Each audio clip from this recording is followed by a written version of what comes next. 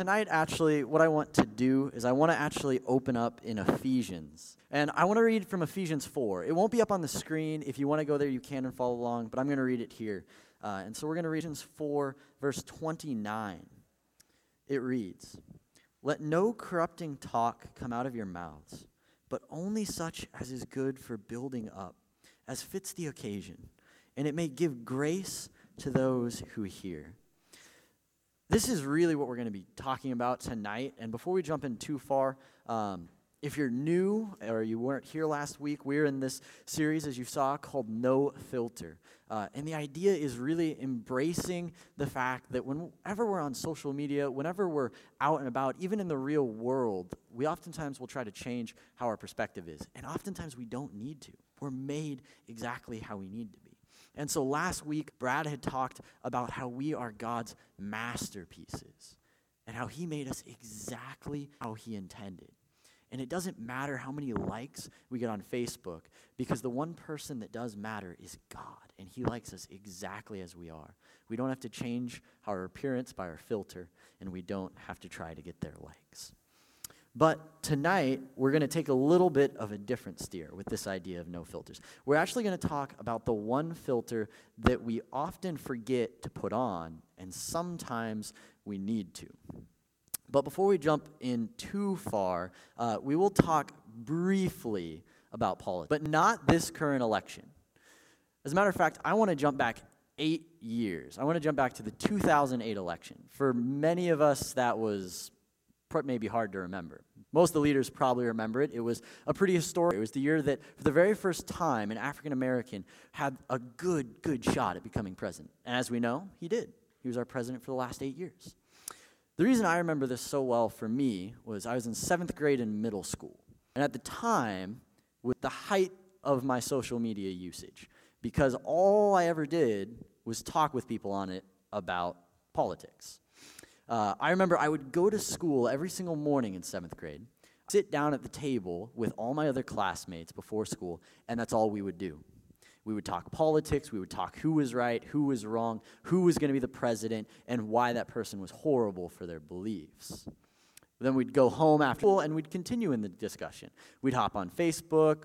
Twitter was up then. I didn't have Twitter. I didn't like it. Sorry if you like Twitter. But we'd get into heated debates over the smallest of little things, and it just tearing us apart. Some of my closest friends, who I knew well at the time, we'd end up in fights in matters of seconds over the smallest little thing. And so, not surprisingly, we didn't talk much for the next year. There were a lot of different reasons, but when it came down to it, I was rude to them, I was very prideful, and I was distracted, both of us. It wasn't a good situation to have in our relationship. No matter what he said one way or another, I wasn't representing myself well. What I was saying was destroying my life in the way that I was living it. If I look back on it, I would have liked to say in the time that I was a good person, that I was doing things and I was friends with everyone. But in reality, I was a very argumentative, disruptive, and just mean person, because all I wanted to do was argue about the politics.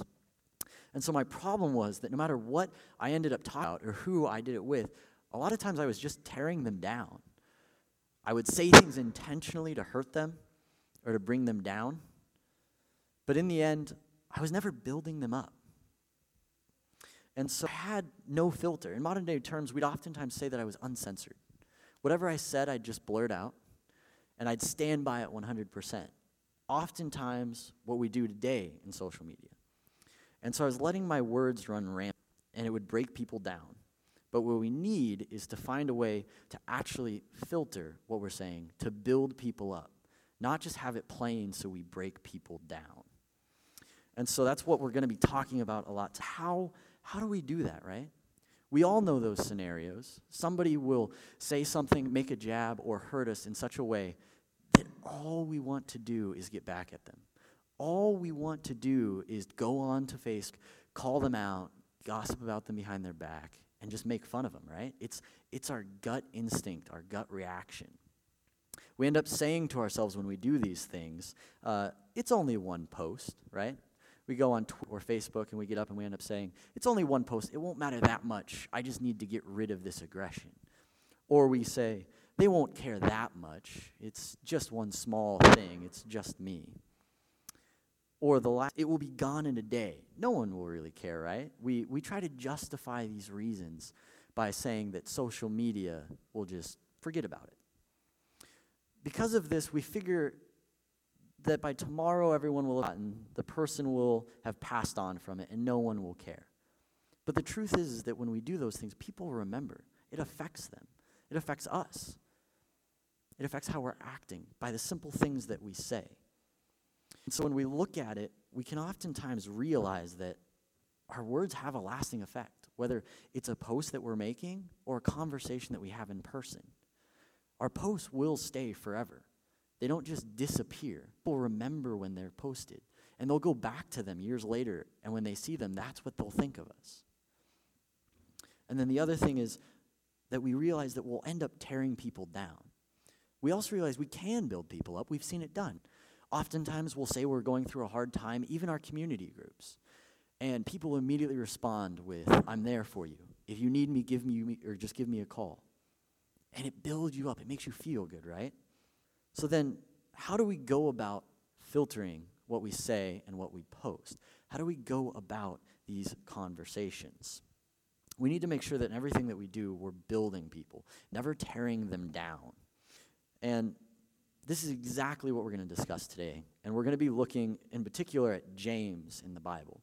And here he's specifically talking to Christians, but the core message that he's giving is for everyone. And it's something that, if you are a Christian, changed your life. And so in James we see Jesus, his brother, actually, who is James talking. And he's writing, like I said, to his fellow Christians. And he's talking about all of the different ways to live a godly life and how to show that, not just talk about it. And so in this, he talks about all the conflict that's going on at the time between Jews and the Gentiles and the poor and the rich. And everybody's arguing and fighting, trying to get positions of basically prestige or places where what they say matters. And so with that, we look into James 3, verse 1 through 12. It'll be up in the screen in NIV, and I'll be reading it here for you. But feel free to follow along or turn there. But it reads, James 3, verse 1. Not many of you should become teachers, fellow believers, because you know that we who teach will be judged strictly. We all stumble in many ways. Anyone who is never at fault in what they say is perfect, able to keep their whole body in check. When we put bits into mouths of horses to make them obey us, we can turn the whole animal. Or take ships as an example. Although they are so large and are driven by strong winds, they are steered by a very small rudder, wherever the pilot wants to go. Likewise, the tongue is a small part of the body, but it makes great boasts. Consider what a great forest is set on fire by a small spark. The tongue also is a fire, a world of evil among the parts of the body. It corrupts the whole body, sets the whole course of one's life on fire, and it itself is set on fire by hell. All kinds of animals, birds, reptiles, and sea creatures are being tamed and have been tamed by mankind. But no human being can tame the tongue. It is a restless evil, full of deadly poison. With the tongue, we praise our Lord and Father, and with it we curse human beings who have been made in God's likeness. Out of the same mouth come praise and cursing. My brothers and sisters, this should not be. Can both fresh water and salt water flow from the same spring? My brothers and sisters, can a fig tree bear olives or a grapevine bear figs? Neither can a spring produce fresh water. So let's look at what James is saying here. As I mentioned earlier, at the time, a lot of people were trying to get in positions where they'd be respected, what they said would matter, basically, so they could fight and they'd be popular. And here we see him directly addressing that in the first verse. He says, not many of you should become teachers, my fellow believers, because you know that we who teach will be judged more strictly. He's pulling up at the time frame that while people wanted this position, what they were going to say really is what mattered.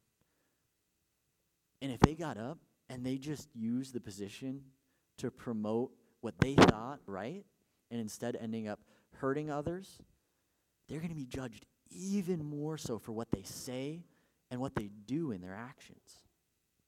Then we see he elaborates into what in particular he's talking about, and it's what they're going to say as teachers. And so we look at verse 2 through 4, and we see that he says, we all stumble in many ways, right?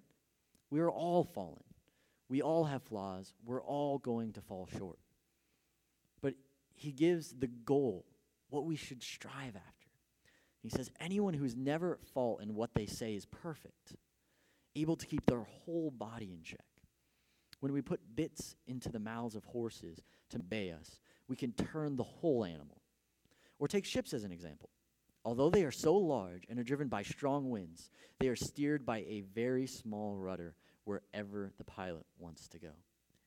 He shows here how even though your words, your tongue, is such a small part of everything, it can determine exactly where your life is going and how it changes. And that's what he elaborates on in verse 5. He says, likewise, the tongue is a small part of the body, but it makes great boasts. Consider what a great forest is set on fire by a small spark. The tongue also is a fire, a world of evil among the parts of the body. It corrupts the whole body, sets the whole course of one's life on fire, and is itself set on fire by hell. All kinds of animals, birds, reptiles, and sea creatures are being tamed and have been by mankind, but no human being can tame the tongue. It is a restless evil full of deadly poison. Here he points out that while the tongue is small, it plays a huge role because what we say affects only us, it affects everyone else. We go on Facebook and we see that one girl or guy in our class who for whatever reason just kind of ticks us off. Like for whatever reason, their personality just doesn't rub right with ours or something. And immediately, we almost just want to post on their page. Put them down, put something negative, right? Or somebody that we distinctly don't like. We go on their page and we comment on one of their photos because we simply want to make them feel bad that day. And that is what changes it. That one tiny little spark, as it says, can set the whole fire ablaze. It affects the entire body. I was in middle school, and I would talk with all my classmates. If you would have asked any single one of them, I guarantee you they would have came back and said, he's just argumentative, disruptive, and he doesn't want to listen, and all he does is make me feel bad. But at the time, asked me, I would have said, no, I'm a nice guy. I try to get along with people. And the reason is because what I said changed my entire being. It changed who I was at the time. And it made me into a person I didn't want to be. My entire body was corrupted by the evil of the words that I was using. And then we read the end of this, where James talks about in verse 9 through 12 the importance of basically making sure of what we're saying and the hope of what there is. He says, with the tongue we praise our Lord and Father, and with it we curse human beings who have been made in God's likeness. Out of the same mouth come praise and cursing, my brothers and sisters. This should not be. Can both fresh water and salt water flow from the same spring? My brothers and sisters, can a fig tree bear olives or a grapevine bear figs? Neither can salt spring produce fresh water. Here he points out right at the start, with our tongues, with our words, we can praise, honor, and glorify God. We can build others up. We can build ourselves up with what we say and how we act. But at the same time, we can curse the others around us, the same people that are made like God, his masterpieces that are no different. He loves them and cares for them. And just like last week when we talked about how you can have a photo and you want it to get a lot of likes, and if it doesn't or somebody makes a bad comment, it tears you down. The same applies to them. And so when we can go to a church service on Sunday and we can sit down and we can praise God 1 hour, and the next we could go home and we could bash on a friend at school the next with the same mouth. But it can produce good. And That's James's point here, is in the end he says, with the tongue we praise the Lord and Father, and we can one another up. Neither can a salt spring produce fresh water, but a freshwater spring can. It is always one or the other, and there is that option. And that's where we get to the main point he's making here with all of it, is we need to filter our words. But as he said, we can't do it by ourselves. I'm sure you're asking, how can I control what I say when just moments ago we read, no man can tame the tongue. No one can. His point is he wants us to look back to what had just happened. All the people that were around had just witnessed what his brother Jesus had done. He lived his entire life perfect, in control of his tongue. In what he said, in what he did, the life he lived should have been seen perfect. But instead, he was persecuted and yelled at and accused of everything that he didn't do, that he didn't deserve. And so we look even at when he was brought to Pilate in his own life. He came up and Pilate asked him, "Are you the Son of God?" Which everyone was claiming that he was saying. He simply replied with a few words. He said, "You have said so." In every single gospel, it says Pilate continued to question him afterwards, and he said nothing. And because Pilate was amazed, everyone says Pilate was amazed and turns to the crowd and says, "I can't find any fault with this man." He said little but spoke volume because he had control over what he was saying. Through that, because he didn't say anything, he could have stood up, he could have defended himself, he could have 100% proved everyone there wrong. Because he had the evidence, he had witnesses, people around who would support him if he just stood up. But instead he didn't. And he went and died on the cross for our sins, benefiting and building everyone in the world up, bringing us to a point where we can be with God in heaven. Not only that, we look at some of his final words that he gave to us when he was on the cross. It'll be up on the screen, but in Luke 23, verse 34, we look. Jesus said, "Father, forgive them, for they do not know what they are doing."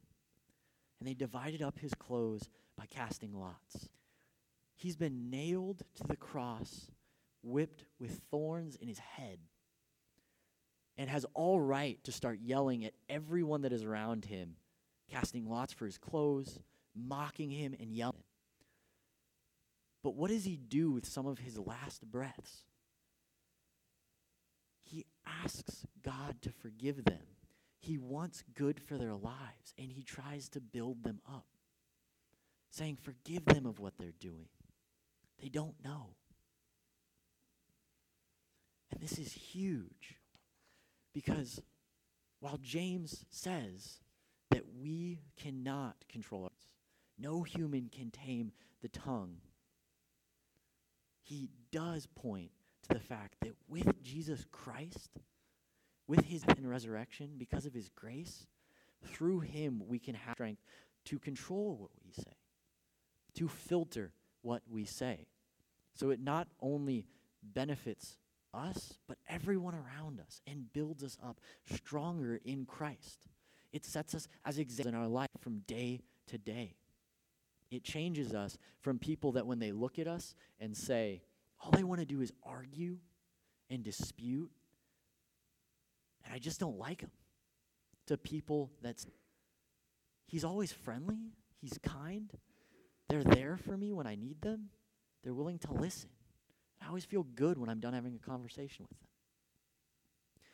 So I want to challenge you guys to think about it tonight. I want you to think about, what were the last things you posted? Why did you post them? Think back on the whole year, the last 5 years. Why did we say those things? Did we do it to build people up? Or was it to tear them down?